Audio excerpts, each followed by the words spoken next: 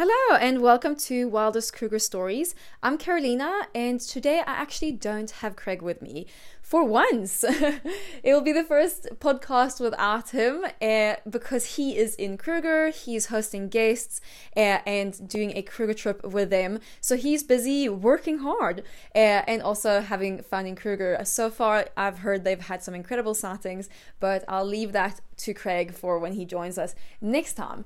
But today, instead of Craig, I have Andrew Macdonald with me, who is a amazing wildlife photographer. He also does a lot of work in Africa, but he's also been to Antarctica and lives in Scotland and does a lot of photography there, especially landscape in Scotland that is stunning. So he's a really cool person to chat to, and we are going to be answering a lot of questions from you guys on Instagram, talking a little bit about what does it actually mean to be a wildlife photographer and how do you make a living from this? What is the job that we actually do? And yeah, answering all those kind of questions, and also dig a little bit deeper into the technical stuff when we're shooting and different settings and all those kind of things. So that's a lot of fun. We get a little bit nerdy about the photography aspect, but I hope you guys are going to enjoy that and enjoy this episode in general. And do check Andrew out and his fantastic work on Instagram and YouTube, etc. And I'll link it all below. Hope you guys enjoy this one. Okay,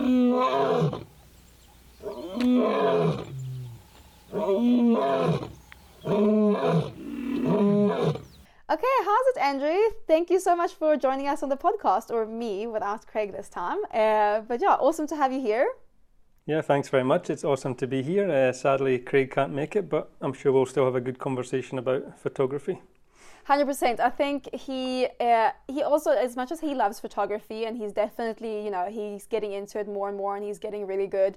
He's not as nerdy as we are, so I think he wouldn't enjoy this conversation as much. And he's like, I think he's happy to let us have this photography type of podcast, where we talk, all things like more technical stuff and all these kind of things. We're going to go through some questions that people sent in on Instagram about working with photography full time, and what does that mean, and how does that whole thing work. And also we'll talk a little bit about gear and all those kind of things. So we're going to get into the nerdy stuff. So I think Craig is happy to sit this one out. I'm sure you'll be happy to actually listen to his first podcast without knowing what happened, I'm sure, as well. Yeah, absolutely. So yeah, I think that's going to be cool. But to get started, can you introduce yourself, tell the listeners a little bit about you, and what you do and how you got into photography, all of that kind of stuff. Yeah. So my name is Andrew Macdonald, and I am originally from Scotland. That's where I was born and raised. And then about 10 years ago, I got the safari bug and ended up being out here in Africa. It's first of all to do a little bit of guiding, and then slowly it's become more and more content creation and photography and videography. So that's pretty much a quick recap on the journey, but we can go into more detail as well.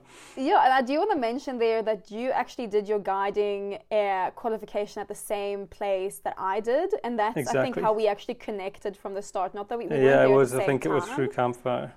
Exactly. We weren't there at the same time, but I think I heard about you during my Fagasa because Tish, who's the principal, she's retired now, but was the principal trainer there. She was talking about you doing photography and doing all these cool things. And I remember we looked at she showed us your Instagram, and she was like, look, he's in helicopters and he's doing this and this. That's so cool.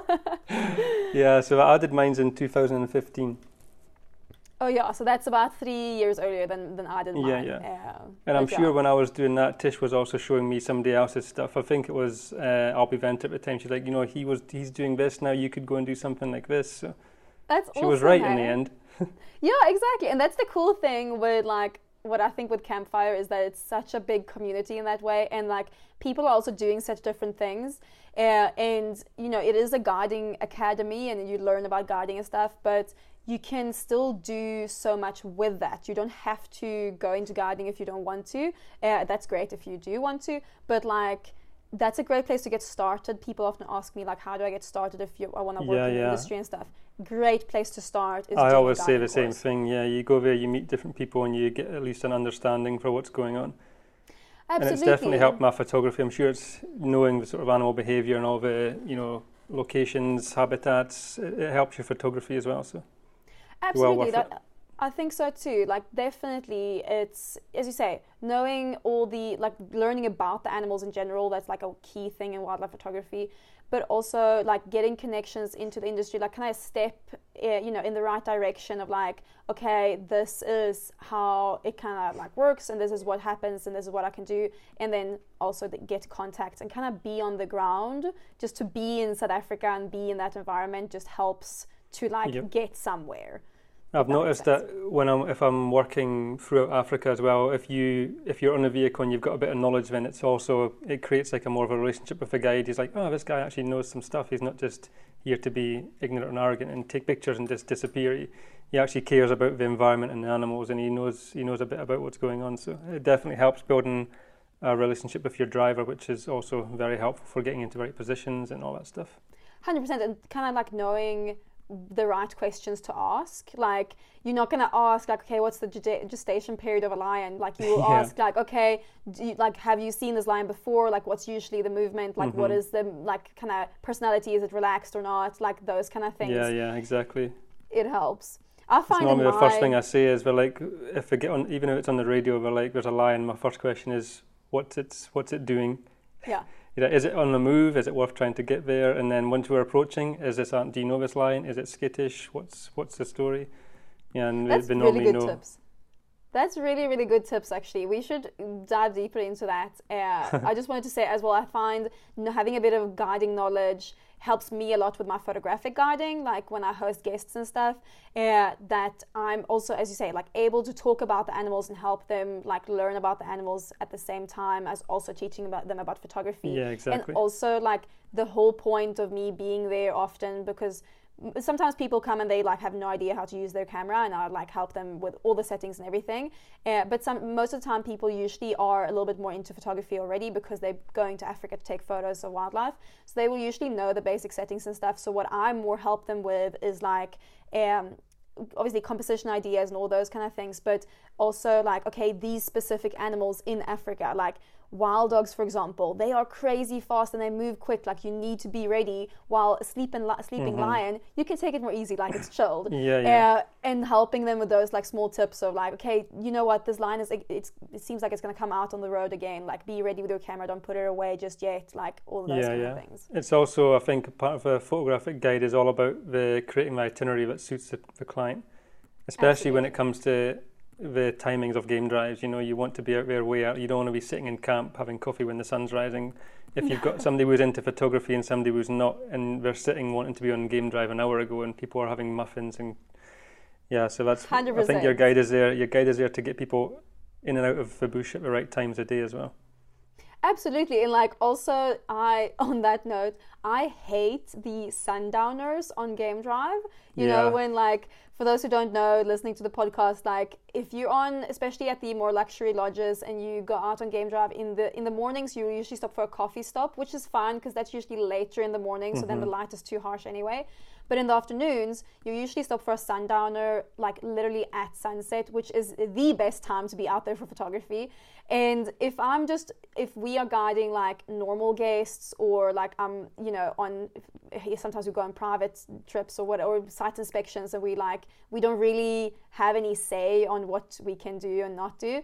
When we host photographic guests, then we can be more specific about these kind of things. But when we are just there and we don't really have much of a say of what times to do things, I get so frustrated being at like this sundowner spot, and it's pretty and it's great and everything, but I'm like, this is the best time to be out there photographing wildlife. That's not what your photographers are looking for now. No, not at all. Not in the slightest. Luckily, when I'm shooting, normally I'm in a vehicle, just me and a driver or a guide, so I can pretty much tailor the day as I need to, which is pretty good for shooting. But it's very, very rare. We maybe stop for sundown or after sunset if we've been on a nice sighting. As soon as the light goes, I'm like, okay, it's too harsh now. I've already got some nice pictures with the best light. Let's move off and have a sundowner and head back into camp. But that's cool though, but that's a luxury, and I actually want to talk a little bit more about that. So we're chatting away here, but to get into like the questions that people have asked us and a little bit about like what we're going to talk about. So could you tell us a little bit more about, because I think people know already kind of what I do, But can you tell a little bit more about what you do as a photographer? Like, how is that your full-time job? And like, because it isn't just I'm a photographer and that's your job. Can you tell a little bit more about that journey of how you got into it, and specifically, like, I know Time and Tide, for example, has been a big part of that. So if you could talk a little bit more about that. Yeah, so like I mentioned before, I sort of got the first safari bag like 10 years ago, and that was during like a 6-week overlanding trip in 2012. And after that, I decided it was definitely somewhere I wanted to spend a lot more time was Africa. So that's when I came and did the Fagasa in 2015. So straight after Fagasa, and then I did the backup trails course as well. Tish managed to also persuade me to do that. She said it would be good for photography, and it was because of animal behaviour and all that stuff. From there, I actually ended up going to, I don't know if most people from Campfire seem to end up at Tremasana Lodge with Viva Safaris. So That's a very good place to start. That was so good because, also I still am Scottish, but no visas or anything. And this guy was like, yeah, come and work. You work for your food, accommodation, experience. And it's, obviously I've moved on to more luxurious safaris since then, but it was such a cool place to be and learn and get some experience of guiding. So I did that for like maybe 6 weeks. And then actually family friends back home had a friend, their cousin was managing a camp up in Okavango Delta in Botswana. So I reached out to him and he was like, yeah, man, come. So I ended up going straight from South Africa into the Okavango Delta and doing 3 months there, so it was actually a horseback safari place, and I don't ride horses. I don't really do horses at all. But so the guests would normally ride in the mornings before it got too hot, and in the afternoons they would do like Makoros, which is like the dugout canoes. They would do Makoro trips or bushwalks or game drives. So I was more involved in that part of the afternoons, and then obviously hosting guests and making sure they had a good time. So I was doing that, and I was getting more and more into photography, but it was definitely just a little sort of hobby that I had. And then I was coming to the end of my 3-month visa in Botswana, and I was emailing as many lodges as I could. I was like, can I come and I'll just guide for food, accommodation, blah, blah, blah. I think I sent 30 emails one day, and one person got back, and that was Norman Car Safaris, which was in Zambia. And for some reason, I'd always felt Zambia was going to be a perfect mix of the wild and some civilization. I always kind of felt it was going to be such a cool place. So it was Norman Carr says, hey, we only employ local guides, but you can come take pictures for like 3 weeks and we'll host you. And then about a week before I was due to go there was actually a fire in the camp where I was living. And I lost all my stuff apart from my laptop and my camera. Oh my word. So that was a bit unfortunate. I had to borrow my friend's clothes in camp. My passport was gone. Everything was lost. Even all my guiding logbooks from bushwalks, how you record your hours and you record all that stuff. Oh my word, that is so bad. So I lost all that stuff. I managed to get a bus to the capital city, and I got an emergency passport and headed back to Scotland. And I messaged the place where I was supposed to go in Zambia, and Norman Car Safaris. I was like, this has happened. And they're like, yeah, we'll keep it open for next year. And they thought they would never hear from me again.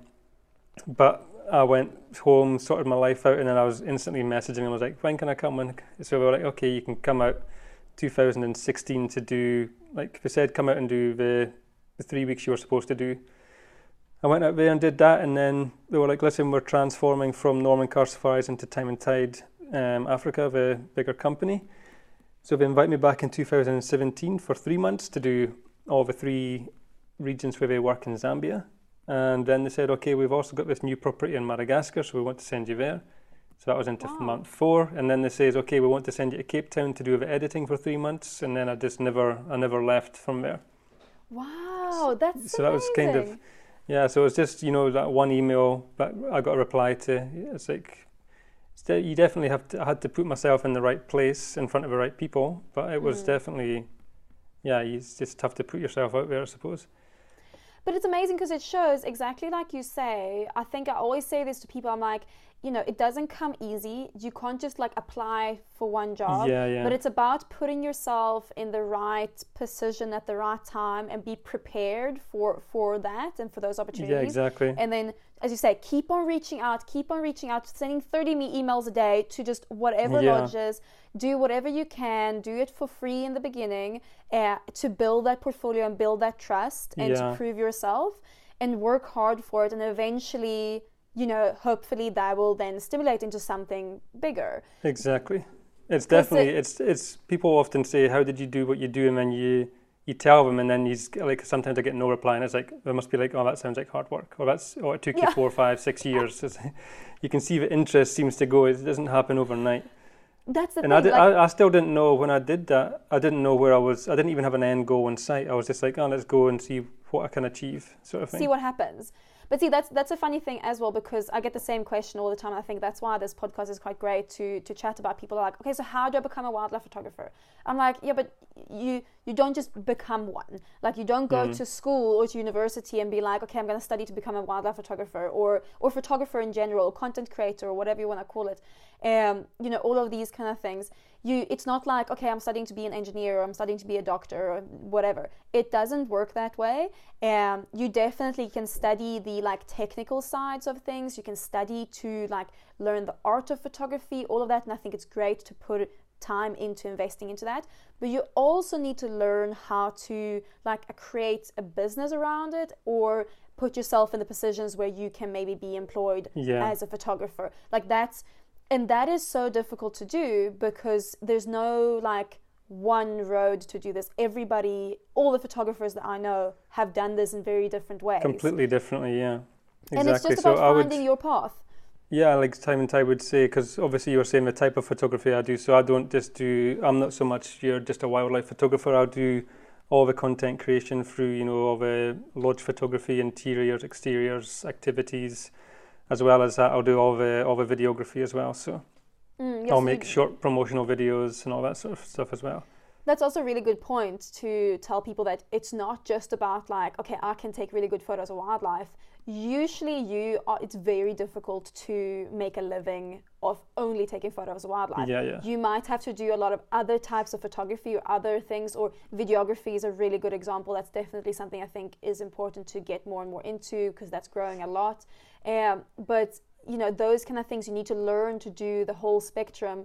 Not like, okay, I need to be able to do wedding photography and this and this and this. Yeah. Choose your niches, but still you can't only focus on wildlife and think that you'll be employed by someone to only do wildlife. I was more like everything that somebody might need done at a lodge. I want to be able to do all that type of photography and videography.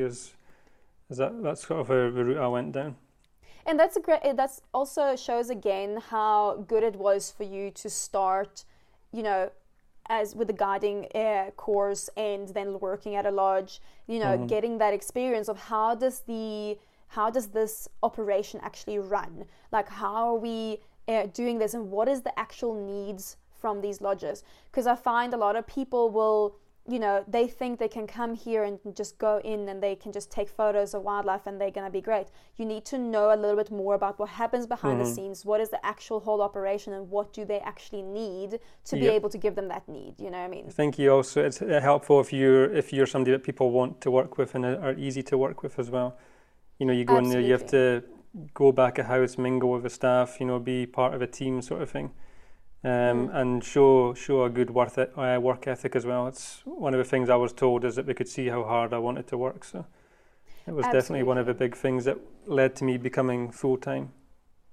That's a really good point, yeah, work ethic. And because I think if you come in as a photographer, people can very quickly be like, oh, but what you're doing is so easy. Like, you're just snapping away on, it's just pressing a shutter. Like, what are you actually working for, and who are you here? Especially if you're coming in as like a freelance photographer, and as you say, being like connecting with the staff and like being part of the staff, and maybe even helping out when you have like in between shoots and stuff, like when the light isn't great and you can't do much anyway. Maybe help out where you can and see like, hey, like at the front office, is there anything I can help with today? Like, do you guys need me to do anything? Like, I'm happy to help. And I think that will go a long way with the people at the lodge. to see that you're willing to work and you're willing to help where it's... Especially with Time and Tide, because I became an employee, I would, if we were doing special sundown or photo shoots, then I would obviously help with all the setup. I'd get the guys like, okay, let's load the truck, let's get everything ready, and sort of get in there. And I've definitely had some people being like, oh, you're not like we expected. Most photographers who have come through in the past have been super bossy and it's annoyed us. So there's definitely a way of getting things done by being a sort of nice person and helpful person, I think. No, that's a really good point. So yeah, we're chatting a little bit, because we've already now chatting a little bit about like, okay, how do we, become a wildlife photographer? And I think we've kind of answered that question now, because that's the question we get a lot. Is there's different ways of doing it. You have to kind of create your own path. Just to throw it in there, because you worked for Time and Tide full time, and that's how you like started. And then now I know that you've gone full time freelance, and you're gonna start doing that. But you also do very, as you say, quite different photography from me. For example, like you do a lot of like lodge shoots and stuff. I do that from time to time, but that's not really my main thing. What I do a lot, just to give people an example of how it can be very different depending on photographers, what I do more is, obviously we run our company, Wildest Kruger Safaris, and through that we run workshops where I teach photography, and like that's kind of the route that I've gone more, because I love teaching, that I'm teaching people photography, and I'm hosting them in South Africa specifically right now, and then we are exploring more places, but teaching them photography and hosting them and guiding them around Kruger Park, for example. So that's a different way of doing it, just for those who are looking at different options of how can I make money off this passion of mine of wildlife photography. There is different ways of doing it. Teaching is definitely one part of it as well. And then obviously we get into things like selling prints. I don't know, do you have a website where you sell your prints? Yeah, I do have one. I mean, it's not something I would rely on for income. It's more like a little bonus every now and then if you sell a print. It's a very difficult thing to make money on just solely, if you know what I mean. But it's an option for a little. It's about having all these little bits of passive income. So if you get little things that accumulate over time. Absolutely. Yeah, I was going to say that too. Like, I also have my print shop, and as you say, it's not something that I'm relying on full time for my print shop to sell prints, because it's such a unreliable income that it just comes every now and then, and that's great, because I think people think that is the way to go, and I think it's a really good place to start, because it's something that you can build, and then, as you say, it can be passive while you're still maybe at a full-time job or something, but then going full-time, that shouldn't be the only thing that you're relying on. You should need to have a few more streams of income, and more reliable streams of income. I would say so, for sure. Another good thing about what you were saying about getting, like, how to get into it is, like, there definitely is, obviously you need to have ability and some skill and a good eye, but I always think that the harder I've worked, the luckier I've become. So, like, if you're willing to put the work in, then the luckier you'll get, and you'll get in front of the right people as well. Absolutely. I think there's a saying that goes, it's not luck, it's about being prepared when the opportunity comes. I don't know if that's the exact saying, but I'm paraphrasing. But anyway, and I think that's really good, because as you say, like, you work really hard, you prepare yourself, you put yourself in the right position, and then when that opportunity comes around, you are ready for it. And if you, let's say 6 months earlier, would have gotten the same opportunity and you hadn't put all that work in, you're not going to do it as well, you're not going to have the same work ethic or whatever it might be, or like be able to execute the project. I'm just talking about like a hypothetical project now, as well as you did at this point, because you have prepared yourself so much. So I feel like people get stuck in this whole lucky mindset, and they say, oh, you're so lucky to do this, you're so lucky. Yes, absolutely. I'm grateful, and I'm lucky for the, like, where I am in my life and the life I've created for myself 100%, and I'm so grateful for that. But I wouldn't call it luck, because I've worked very hard for the opportunities that have come around, and I think you feel the same way. Yeah, pretty much. Even same with landscape photography. I can go out for this beautiful sunrise, and my friends are like, "Oh, you're so lucky." And I'm like, "Yeah, but I did it for the last month, and this is the first time it worked out." So you only see the beautiful sunrise, but they don't see all the rainy, windy days in Scotland trying to capture this this same scene, they see the one that I got right and they're like, you're lucky, and I'm like, I don't know. No, exactly. That's the thing. People focus on that one time when it worked out and they're like, oh, you're so lucky. No, I was here 50 times before this, which I haven't posted on social media, for example, or whatever. But actually, another talk about, when we talk about like income and all those kind of things, for those who are interested in like how to get into wildlife photography, I know that you are also really good on YouTube. Like your YouTube videos are flipping amazing. And, is that also like a form of streams of income, or is it something that is just a passion project, or is it something that you're looking at creating into a source of income? YouTube's never been something I've looked at to make money on. Like, I quite like my videos. I think they're decent, but my subscribers are pretty low and the views aren't very great. It's a V platform where the most work goes into, and you get the littlest, like the smallest reward. You can make a reel for Instagram. It can take you 5-10 minutes, and it gets like 100,000 views, 1 million views, whatever. You can spend 4 or 5 solid days making a nice sort of polished video for YouTube, and after a week it's like 400 or 500 views. So like the reward isn't as good, but I love the process of making videos and doing behind the scenes vlogs and all that stuff. So I'll keep going away at it, and you never know, it might just be something that one day takes off. But it's not something I do for money. I know you can monetize your videos and start making some income from there, but I've not explored that avenue yet. Okay, cool. But as you say, I completely agree. I have done a little bit of YouTube myself, but not a lot. And as you say, it takes a lot of time editing these videos and like creating these videos, and it's a very like slow process, because it's, as you say, you're not gonna hit like 1 million views on your first video, but on like a 30-second reel can hit and you get crazy views.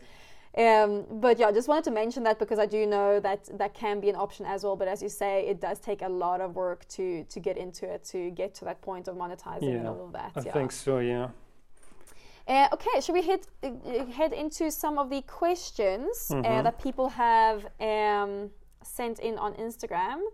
Yep. Let me see. I think one very good question to start with is, and I'm gonna, so the question is from Wayne Alfreds. Wayne Alfreds, sorry, that was very bad pronunciation. Wayne Alfreds. Okay, it's my second language. We don't have any Waynes in Sweden, that's why I'm blaming it on. What camera did you all start with in the beginning, and how was it like when you started wildlife photography? So I'm thinking, I'm just going to add in here as well, maybe what camera we shoot with now. Let's start with what camera you started with. So when I came out to do the guiding with Campfire, I think at the time I had an Olympus. It was an Olympus OMD EM1, such a hard name to remember or say. But yeah, it was an Olympus OMD EM1 with like a 100 to 400 lens. And it was, I remember, Frankie, who was at Campfire. Yes, he was super, they all had their Canon Mark, whatever it is, Canon 4 Mark, blah, blah, blah, whatever it is. They all had these guys, and I rocked up with this little Olympus, and they couldn't believe how good this little camera was. So Olympus is really good from what I've heard. Now they're called OM systems, for those who are picking and it was like a micro 4/3 thing, so it was super fast. It was probably only about 10 frames a second, but that was fast for me back then, and I was like, brrr, and Frank was like, what are you using here? So that was the one I used. That was my first one when I started to do wildlife photography. Before that, when I was first moving around, I think I had an old Canon 50D or something, super old, 100D or something. I bought a basic one, Canon with a little kit lens, and that was what I was originally using for photography. And now I've slowly progressed. I went from there to the first sort of what I would have called my professional camera when I wanted to take it more seriously was the Sony A9. And then from there I went on to the Sony A1, which is what I'm shooting with now. Awesome. A very nice camera, by the way. I've just been trying it out for a couple of weeks, and wow, that's a flippin' cool camera.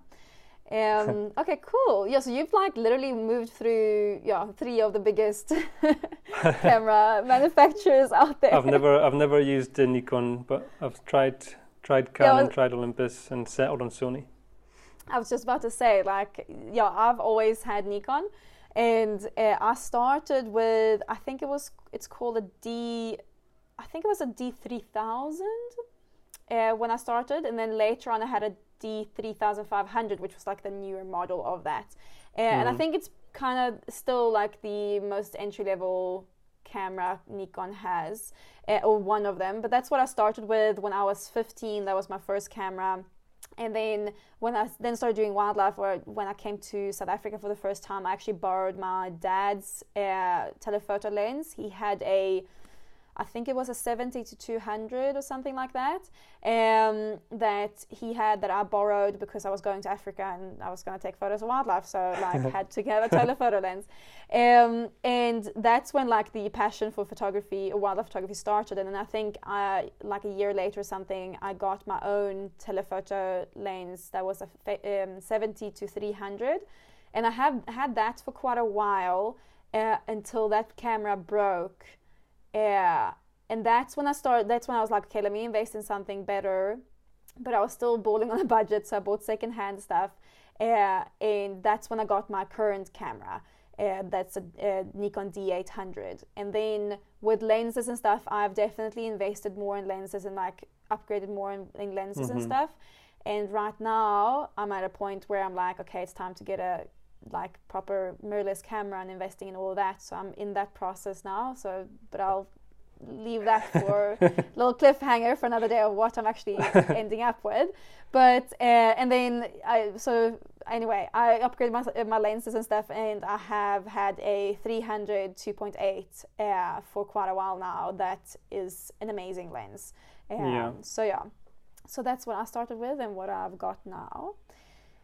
But again, it's a process as well. You know, you don't, unless you've got some good savings, you don't go in there and own the best camera straight away. It's similar to getting into photography. You sort of work your way up through the stages. Exactly, and I think that's maybe a good like follow-up question is like, okay, what camera would you recommend for someone starting out? That's another question I get quite a lot of. Yeah. And I'm pretty, when it comes to all the different gear out there, I'm actually pretty useless. I focus on working the camera that I own, and then I don't really pay too much attention to what else is going on.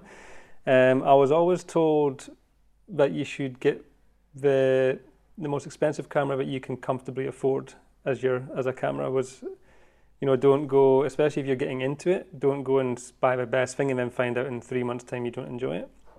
But if it's like a sort of price range that you can afford to get and it's not going to kill you, then go in for that. And then you can even get a body, and then if you wanted to, you could maybe, if you're going for a safari, maybe hire a lens for 2-3 weeks. You know, if you're not going to be shooting wildlife all the time, it's a good option to just hire a lens so that you can use it and then give it back, and then maybe hire again in a year's time when you go on another safari.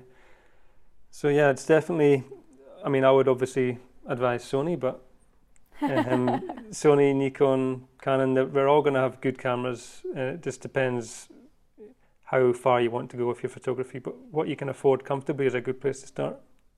That's a really good way of putting it, because like at the end of the day, people are like, oh, what's the best camera? And I'm like, okay, the like I think it's R6 now. No, R3 is the Canon like top camera. Like R3, A1 and Z9. There you go. That's the best cameras. Like, but people are not going to buy that as their first cameras. But there is a reason those cameras are so expensive, and they are flagship cameras. So like, yes, they're gonna be the ones I would recommend if you're just asking me what's the best camera out there. I'm like, yeah, the top cameras from the big camera companies. Like that's the simple answer. But as you say, like going into it, you're not gonna buy that the first thing. So buy something that you can comfortably afford, because it all comes down to budget. But also I think it isn't about the gear when you're starting out. It is about learning your camera. Like you say, you focus more on learning your equipment and handling your camera the best you can, than looking at what else is out there. And I think that's a really, really good advice to give. It's more about learning your equipment. And then I find that once you get to a point where your photography skills are like over what do you call it, like they're matching and they're above what your camera can provide. So like you know that you could get this in this shot, and like, or this and this is something that you want to do, and you know your skills can get that, but the equipment that you have is limiting you. That's when you start looking at upgrading and looking I think, and what's the next step. You only figure out what those limitations are once you've learned how to work like a less range, say a lower range camera. As soon as you know how to work that thing inside out, then you know, but it's stopping me from achieving this, this and this. So then you find out which camera will help me get this, this and this. And then you maybe sell this, then upgrade to the next one. Exactly. So that's a really good answer. Okay, let's see. Next question. What's the one thing you know now about wildlife photography that you wish you knew when you started out? Oh, that's a good one. I need to think about that one.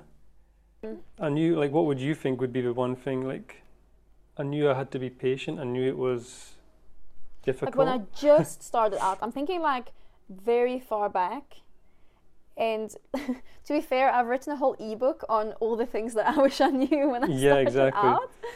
Okay, one thing that I wish I had realized earlier, like when I just started out, and I find that a lot of, like when I teach photography and stuff, a lot of people do the same mistake, and that is people are so scared of ISO, and they are so scared of the noise and grain, and they're so scared of that they end up choosing a slower shutter speed, which then makes your photo blurry and you have pretty much an unusable photo.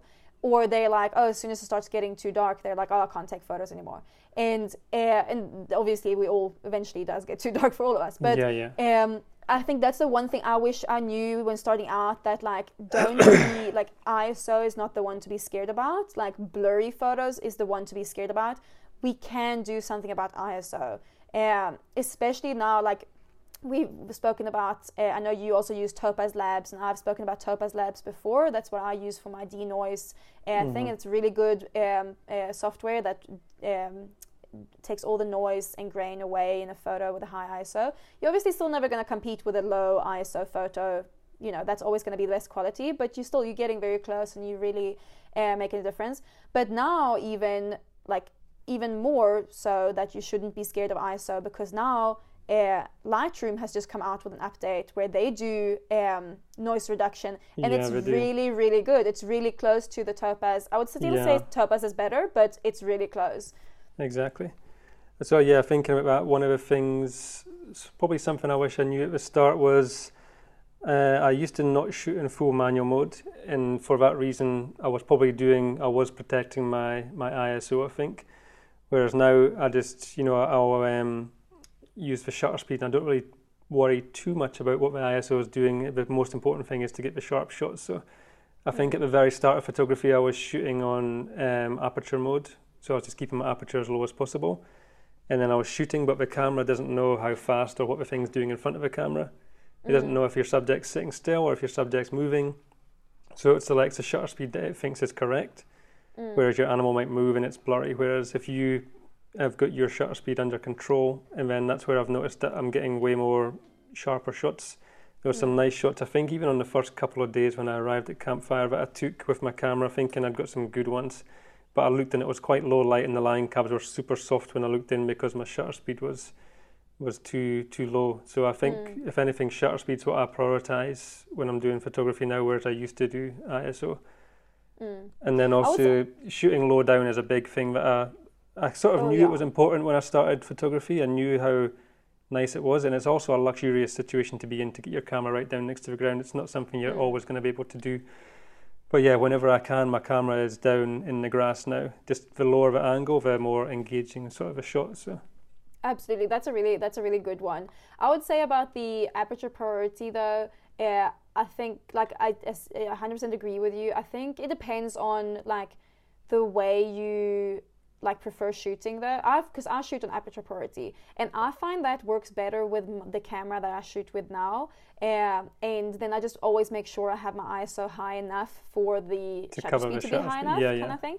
But funnily enough, when I was shooting with the Sony gear now recently, I actually switched to manual and went auto ISO, and I thought that actually worked better for that gear, like for those cameras. So I think like it kind of depends. Yeah, I mean that's probably when I switched to shooting that way was when I got the Sony A9. So because they also do handle ISO really nicely, so yeah, don't have to worry about it too much there. But I think in general, like not stressing about ISO is like definitely was a changer when I realized I was like, oh wait, I can push my ISO up here. It's fine. Like it's gonna be fine. Yeah. But talking about ISO. I got another question here about ISO in the Arctic. So I can't pronounce this this username. Oh yeah, that was the question. Mimi Fifi, I think 21. Looks like it's right. Yeah. She's asking, I'm actually going to the Arctic soon. Do you recommend ISO as close to 100 as possible when shooting ice, etc.? And I don't have much experience with shooting like icy landscape and stuff, so that would be awesome to hear your input. Yeah, I mean, it doesn't matter what photography I'm doing, I'm always looking to have my ISO as low as I can possibly have it anyway. But when I was lucky enough to shoot, like obviously last year and this year also, I was shooting out in Antarctica. And because it's so bright there, I noticed that my shutter speed could be super, super fast, and I looked in the ISO, it was like 100, 200. Oh, so,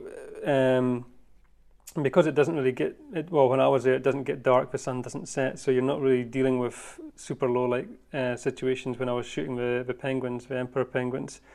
So it wasn't really something I ever even looked at was my ISO when I was there, because it was always so low because there's so much light anyway. But definitely you always want to have your ISO as low as you possibly can anyway.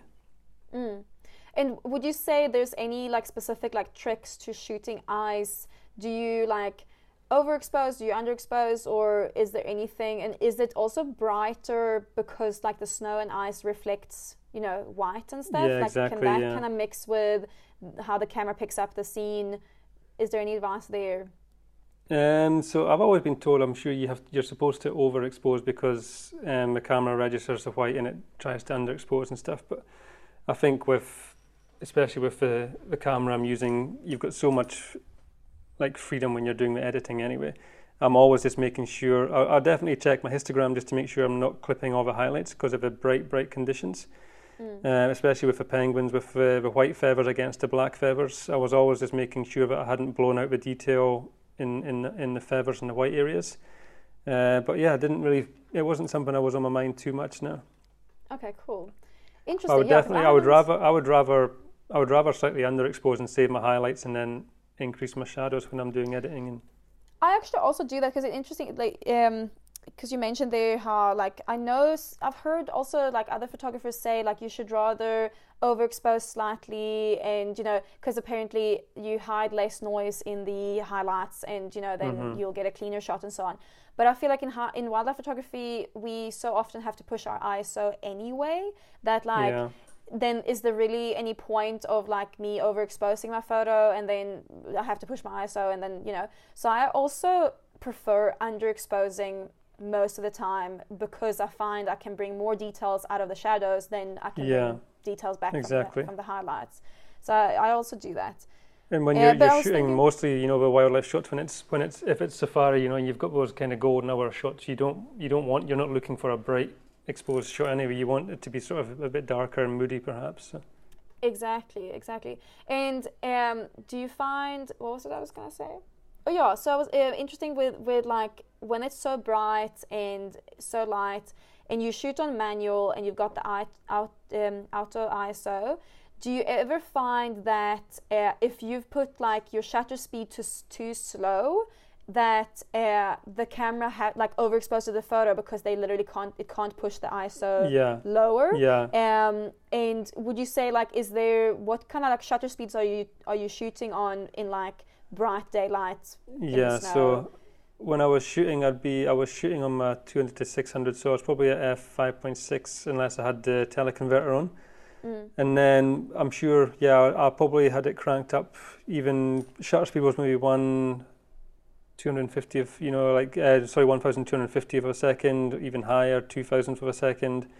That's the main how I mainly adjusted the exposure on the images. Because if you go too low, then I was looking and it was just completely overexposing. Yeah, because then the camera can't compensate with a low enough Yeah, ISO. it's going as low as it possibly can. It's trying to stop as much light coming in as it can. So I could either increase the aperture a little bit, but I normally just increased the shutter speed a bit. Just to, I mean, I would watch on the screen. It was super hard to see the screen as well because of the bright. Everything's so bright, but it's very hard to see the LCD screen. So I would probably have to look through the actual viewfinder just to check the images and be like, no, these are overexposed. So I'll just increase my shutter speed so there's less light coming in. Okay, cool. Yeah, because I find that sometimes happens like early afternoon when it's still super bright. That you know, and that's where I find shooting on aperture priority works better. Because then like the shutter speed can go higher to get like a good enough exposure, and you can keep your ISO on like 100, 200, and the shutter speed will just go to whatever. While like if you shoot on shutter speed or manual without ISO, then it very easily can like the ISO can't go low enough. But then I think like as soon as you start getting darker and you have to put your ISO up anyway, then it's better to shoot a manual and have like an auto. Yeah, there's nothing wrong with switching between the two. Exactly. What's tricky you might find with like in Antarctica was going from photographs to video. Okay. Because you know, for photography I would just increase my shutter speed to get the exposure less, but I can't do that in video because I'm trying to keep my shutter speed as twice what the frame rate is. So I would have to increase the aperture when I was doing it for video. So actually, because you are really good at video and you've taught me a bit, like exactly what you just mentioned about keeping the shutter speed double the frame rate. And I enjoy video, but I only do it for like social media, for my own stuff, and don't do it professionally at all. So I don't call myself a videographer whatsoever. And you taught me that. So could you talk a little bit more about like videography and kind of tips on like that rule, for example, explaining that a little bit more for the listeners who are interested in videography and how to get into that? Yeah. So it can be difficult to explain. It can just sound like a lot of numbers unless you see like a graph written down or something. But mostly especially when I'm doing wildlife, most of the stuff I end up doing in slow motion when I'm making videos. Mainly because if you're holding a zoom lens, it's very difficult to get super smooth footage. So if you can get 2 or 3 seconds which are smooth and then slow it down, it always looks pretty cool. So normally if I'm doing that on the Sony, I'll be shooting at 100 frames a second. So what that means is that you want each of those 100 frames to be 200th of a second. So it's 100 frames a second, so I want each one of those frames to be 200, which is double the frame rate that I'm shooting at. So if you're shooting at 24 frames a second, which is like a more sort of cinematic, like what you would shoot Hollywood, then you're going to shoot at a 50th of a second for those frame rates. And it's all about creating the right amount of motion blur in each frame so that your video doesn't stitch together looking jaggy and choppy. Because I've noticed that after you told me about that trick, I realized like with some of my videos that I try to slow down to slow-mo, like for reels and stuff, I was like, oh, it looks so weird. It doesn't look as smooth and nice. And I realized it was because the frame rate was wrong and the shutter speed was wrong, the right motion blur doesn't happen. So that's the reason that you want... Exactly. So if you want to do slow motion, you want to shoot in as high a frame rate as possible so that there's more frames to slow down. Okay. If you're trying to take a 1 second video clip and you want to make it into a 3 second video clip, it's going to be much smoother if there's 100 frames in that 1 second to stretch out. Whereas if there's only 24 frames in that 1 second clip, as soon as you start to stretch them, then it starts to get choppy and jumpy because there's no data to fill in those little gaps. And is that like is there like a specific ratio there as well of like how much, like what percentage you can slow the footage down depending on like what, like if I'm shooting 50 frames per second, like how much can I slow it down compared to 100 frames, for example? There is, but then that also goes into what your timeline on your editing. It can depend what frame rate you've got that set to. Normally if I'm shooting 100 frames a second in like a 30 frame timeline, and it slows it down to like 30%, so it gets pretty slow. Okay. But there probably is more of a technical answer to that, but it's not. The way I work, I just pop it in there, and then on editing I can just do automatic speed and it'll slow it down to what it says is the smoothest for me.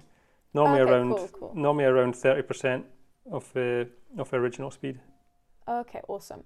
Okay, yeah, so that's a little bit of videography there for those who are interested. But I think that definitely, this is where we're getting into like the technical stuff. This is what Craig Yeah, that can frazzle the brain. That one. Too much fun. Okay, let me see. Quick one. Are you single? No. And I know who sent that question in as well. Yeah, I know. That definitely came from my girlfriend Sarah, for sure. Yeah, she just had to make sure everybody knows. So another one from Sarah. What are your views on WhatsApp groups for sightings? So that's probably more going to be something you'll be able to answer more, because it's not something I've got experience with. I know it's something that you guys use in Kruger, so I'll let you go first on that one.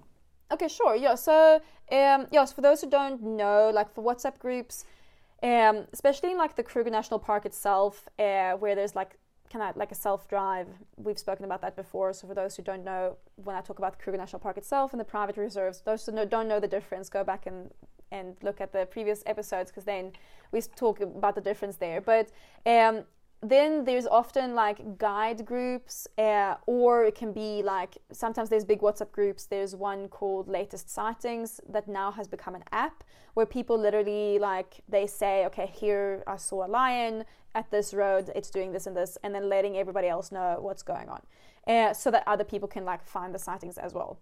In the private reserves, it's more like radio contact. So like all vehicles will have a radio, and then they will radio each other and say, okay, I found a leopard here and whatever. And then it's also much more controlled. So in those radio contact, there's like, okay, we can only be 2 vehicles per sighting usually. Some reserves do 3, but it's usually like 2 vehicles per sighting. Unless it's like a skittish animal, then it will be 1 vehicle per sighting. And then you literally have like a queue, or a lineup as it's called, and you take like a standby. So you take a standby 1, standby 2, and then you know that, okay, I am the next one that is allowed to go there like in like 20 minutes or something. So it's very much more controlled in the reserves, and I think there it's great, like the way it works with the radio. I think that works well, and it's often very controlled, and it's very respectful of the animals, and it also gives everybody a chance to see the animals, and because that's why the guests are there. I think in Kruger it can get a little bit hectic with the WhatsApp groups. Like we will notice sometimes, like we'll come to a sighting. We had a sighting of a leopard in a tree the other day with a client in Kruger, and I think we arrived just as they had like spotted the leopard, because there was 2 open safari vehicles there, and then literally like 5 minutes later there's like 20 vehicles. So everyone is there. Luckily, like in Kruger, the leopards or the cats in general are quite chilled, because they know that the cars are on the road, and they like, that's the reality. And then you're not allowed to off-road, so you can't go chasing after the leopard in there. So if the leopard feels uncomfortable with the cars, it can very easily just move 50 meters into the bush, and then it's fine. So like the leopard was very chilled. It was in a tree, it didn't seem bothered at all, but it does become a little bit hectic at the sighting, and there, you know, people get annoyed with each other. So like, I don't think it bothers the animal too much. I think they are fine, but people get annoyed with each other and stuff. So that can cause a little bit of like friction, a little bit of irritation. So I think like there is good things with them, because I think it's great for people to be able to like help each other to find animals. But it also gets super hectic at sightings sometimes, especially like a busy weekend in Kruger. It's just way too many cars, and it doesn't become an enjoyable experience for anyone. So like I have a little bit of mixed feelings there for the WhatsApp groups, and I don't know, what's your thoughts? Normally I think it can maybe take away a bit of the magic as well of driving around in the hope of finding things and looking for them, and instead of just relying on somebody to tell you what we've seen on an app. It is when I'm in Zambia, it is quite exciting when the radio goes and you're like, oh, what's he saying? You know, because so that's quite exciting. But again, it's controlled, like the reserves. You say you're working around there as well. It's difficult to say that people should or shouldn't do it, but it's kind of each to their own, I suppose. If you don't want it, then you just don't use the app. It's quite simple, but yeah.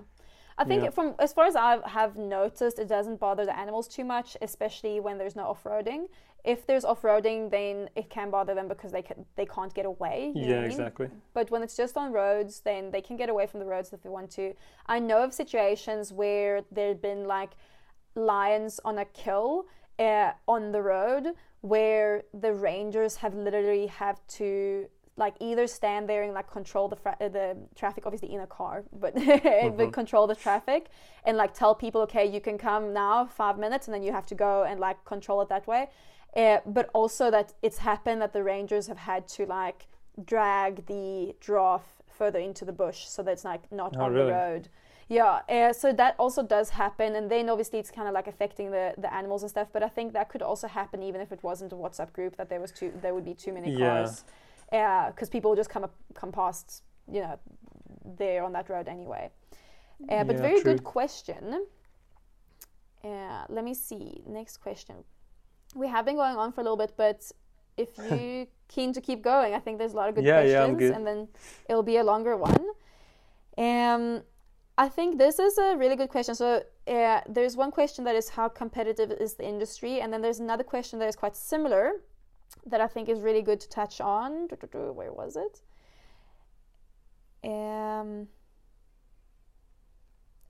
Is the industry not oversaturated with content creators trying to make cash from photo? So that together with, is the industry competitive, or how competitive is the industry? Yeah, it's probably a pretty good question. Luckily, you know, obviously with me going straight into sort of a full-time role with Time and Tide, that's where I've sort of built up my portfolio and, if you want to call it, like reputation. So I think I'm quite lucky in that sense, where I wasn't, from the very start, I wasn't looking for work everywhere and competing with people. Every now and then Time and Tide would get, you know, emails through saying, hey, we're looking to come through, and I'd just be like, delete. No, but it would come through somebody and say, what do you think of this? And I'm like, nah. But then, you know, it's like, that was a luxury I had, was having that guaranteed work where I could go to the bush, have a vehicle to myself, create the content. And I do think it could be saturated, but I also think there's probably enough work to go around as well. It'll be sort of equal.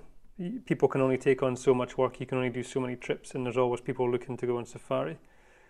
Absolutely, I agree with you there. I think, like, yes, it's absolutely saturated. I wouldn't call it oversaturated, but it is saturated. There is a lot of people trying to do this. There is a lot of content creators and wildlife photographers and all of those kind of things. I think, but the thing is, if you go in with that mindset of like, no, there's too many people doing this, then you're going to fail. Like, then you're not gonna do it. It's the same. Like I always say, I've seen this this quote that says, like, if you think that an industry is oversaturated, go and look at the water aisle. Like, there's literally hundreds of companies that are selling bottled water, and they're making a profit of it because they're doing it differently, or like doing this marketing there. So I think it's, you know, if you want it bad enough, you can make it happen. And I think it's just about... Sorry, and you go. Yeah. And I just think it's about finding like your niche and your specific way of doing things. And like, I don't know, just stupid example. When I started getting into photography and stuff, I saw a lot of people doing like educational reels and talking about like photography in general, but I didn't see anyone doing much about like wildlife photography and like specifically teaching people about wildlife photography. And I enjoy doing that so much, and I got so many questions from people, so I was like, let me start teaching like my audience and share what I'm learning and what my knowledge and what I wanted to know when I first started wildlife photography. And I feel like I did something different there. There might be other people that are doing the same that I just didn't see, but I think it's just about finding that little gap in the market where you can do something that nobody else is doing already, or even just the thing of you being you as a person. You will create connections, and you will create people who like you as a person and who will want to work with you, or come on safari with you, or learn from you, or whatever it might be. Like, you just being you as a person is unique enough to like get going as a content creator, if that makes sense. I think that's where it becomes where you can set yourself apart by being a nice person to work with, and then also having the good work ethic. That's where people will want to work with you, if they're like, yeah, it was a pleasure to work with this person, so we'll use them again. And I think if you're freelance and if you're doing like the content creation side, you only need a handful of clients throughout the year to keep you busy. So, and there's so many lodges going around. So if you can get 3, 4, 5 regular people who are sending you places throughout the year, yeah, it's not too much that you actually need to keep yourself going. Absolutely. Like there is so much work out there to do. There is so many companies, and there's also like talking about the content creation and like the influencer marketing, if we want to like put that in there as well. That is like $1 billion industry. Like there is a lot of money to go around, and I think there is enough work for people to do. And that's the thing. I think if you just work hard enough, there will obviously, like if you don't work hard enough and you don't put in the effort and you don't believe in yourself, then you probably will fail because you feel like, oh, everybody else is getting jobs and I'm not getting a job. If you have that mindset, it won't do very well. But there will be people who start going like 2 years from now, 3 years, 5 years, 10 years from now, who will end up being super successful doing the exact same thing because they have the right mindset and they're doing the right thing. It's just about you putting in the work and I don't know, effort and finding the way you can do things differently. And I think definitely everything's possible. For sure. Okay, let's see. Should we do like 2 more questions and then wrap it up? Okay, what's the hardest part about being a wildlife photographer? The hardest part is probably starting out, I would say, which is pretty much what we've been discussing. I would say becoming one is probably the hardest part about being a wildlife photographer. I think once you are a wildlife photographer, things get a bit easier. You get more opportunities, and then you find yourself in, like just even with Time and Tide, getting the opportunities to be in vehicles by myself. So actually just getting to the stage of being a wildlife photographer, which is pretty much what we've spoke about this whole podcast, that is the hardest part. And I think after that, it becomes easier, and you just get yourself in the right place at the right time, and then you're going to get the shots. But what about you? Yeah, I agree with you. I think the hardest part is also, as you say, like, okay, figuring out how am I going to make a living from this, like in the business side of it. Like as we spoke about earlier, I think because you worked for Time and Tide, and that was your stepping stone into the industry that way.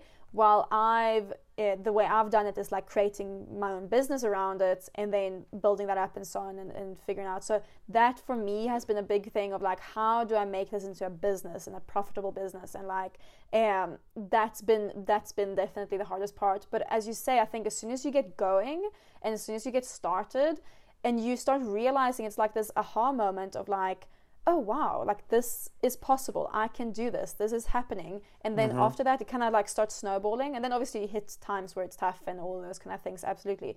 But that's definitely the hardest part. It's just the first like step of like, okay, for me it was going full time with it because I started as like a side gig while I was still working full time at a lodge. But then when we were going full time, I was like, okay, this is scary, this is crazy, like how can I do this full time? But then as things go on, you start realizing that, no, you know what? It's great. Like I can do this. And jobs, there is money around, there is jobs around, there is stuff to do. So yeah. I would say if you're not a very patient person, I would say patience is one of the hardest parts about wildlife photography. Obviously you see the pictures that we post, and that was, from a 10-minute sighting on day 5 of looking for animals sort of thing. Yeah. So if you're not a very patient person, then that could be definitely a challenging thing for you. But once you know how the industry works, and once you know exactly how your camera works inside and out, then it gets easier and opportunities sort of come your way. Absolutely, I agree with that. Yeah, patience. And like, it's funny because if we talk about like the actual like photography part of like when we're actually out there shooting, I think as you say, patience. But then it's also like, it's about patience, but then also when something happens, it's about being quick. Like you need to sit and wait and then be super quick when it happens. So you can't be like a slow person either. Like you know what I mean?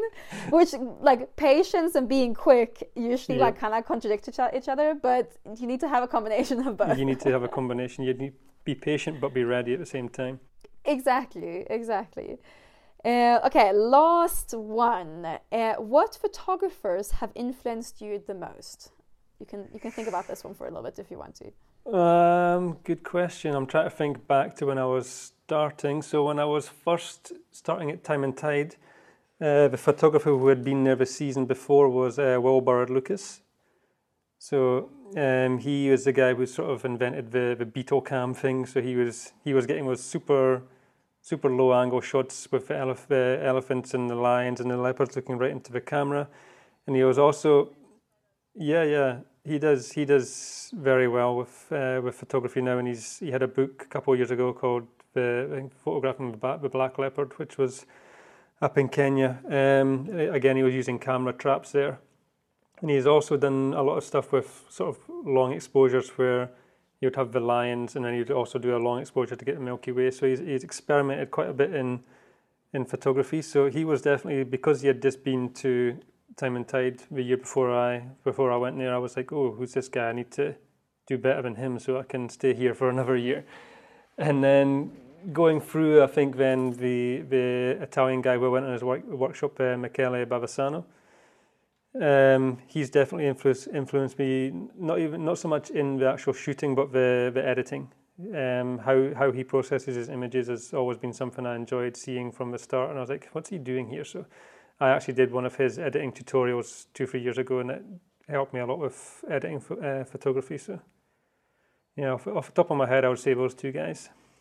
So to finish up with a Wildest Kruger Stories classic that we ask all our guests that come onto the podcast, can you tell us a funny story from the bush, either with guests or funny situations with wildlife or whatever it might be, and a scary or kind of crazy story from the bush?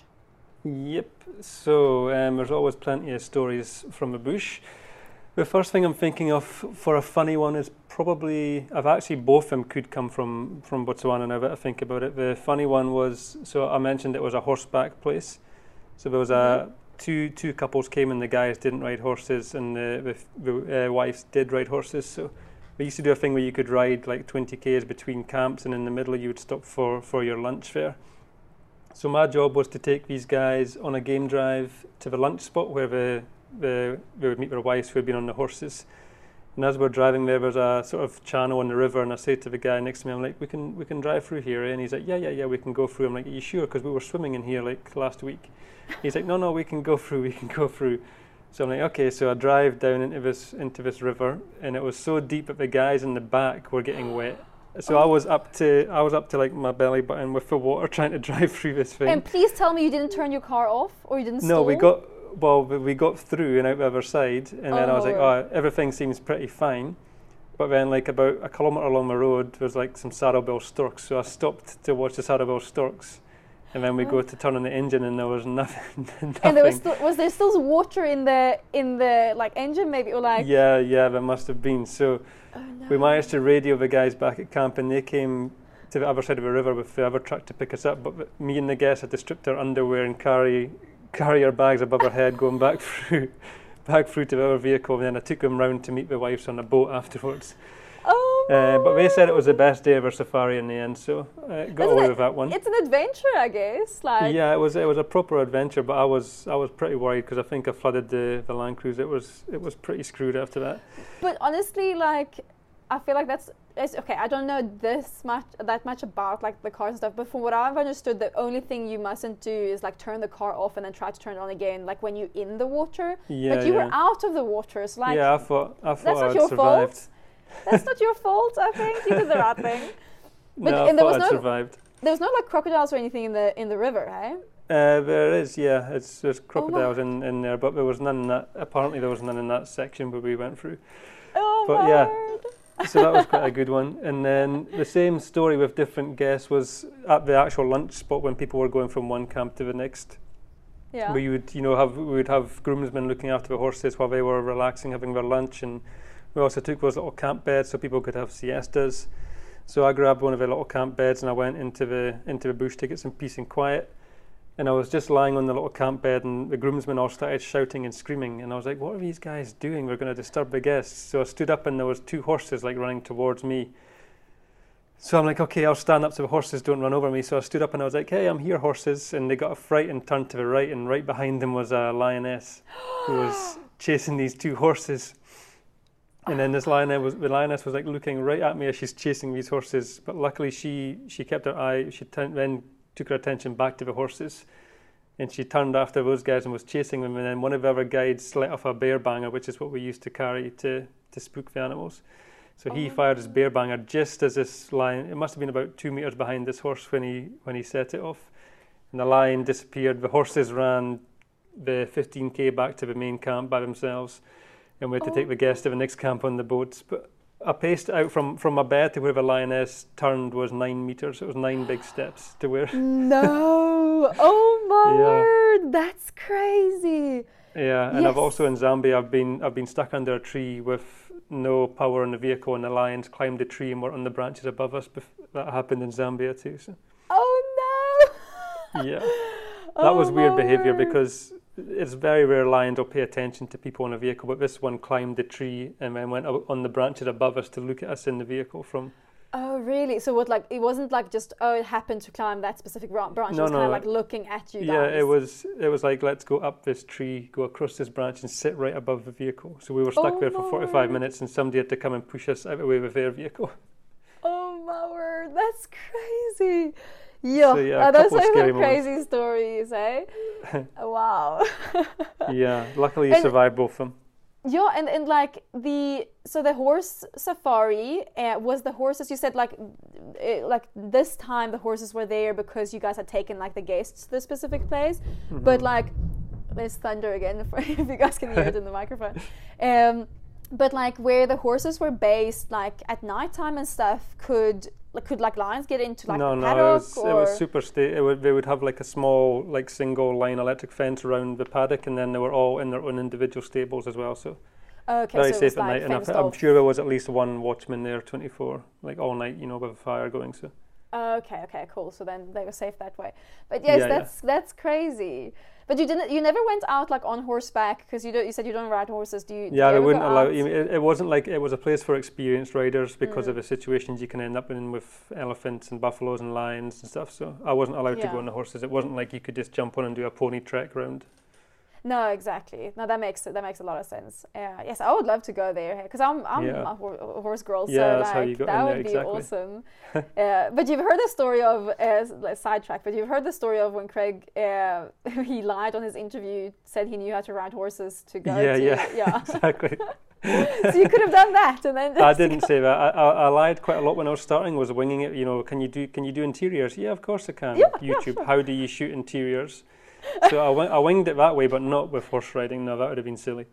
That's honestly a good tip, though. Like when it comes to starting out photography, like YouTube is the way to learn like everything. You just need to know what to search for.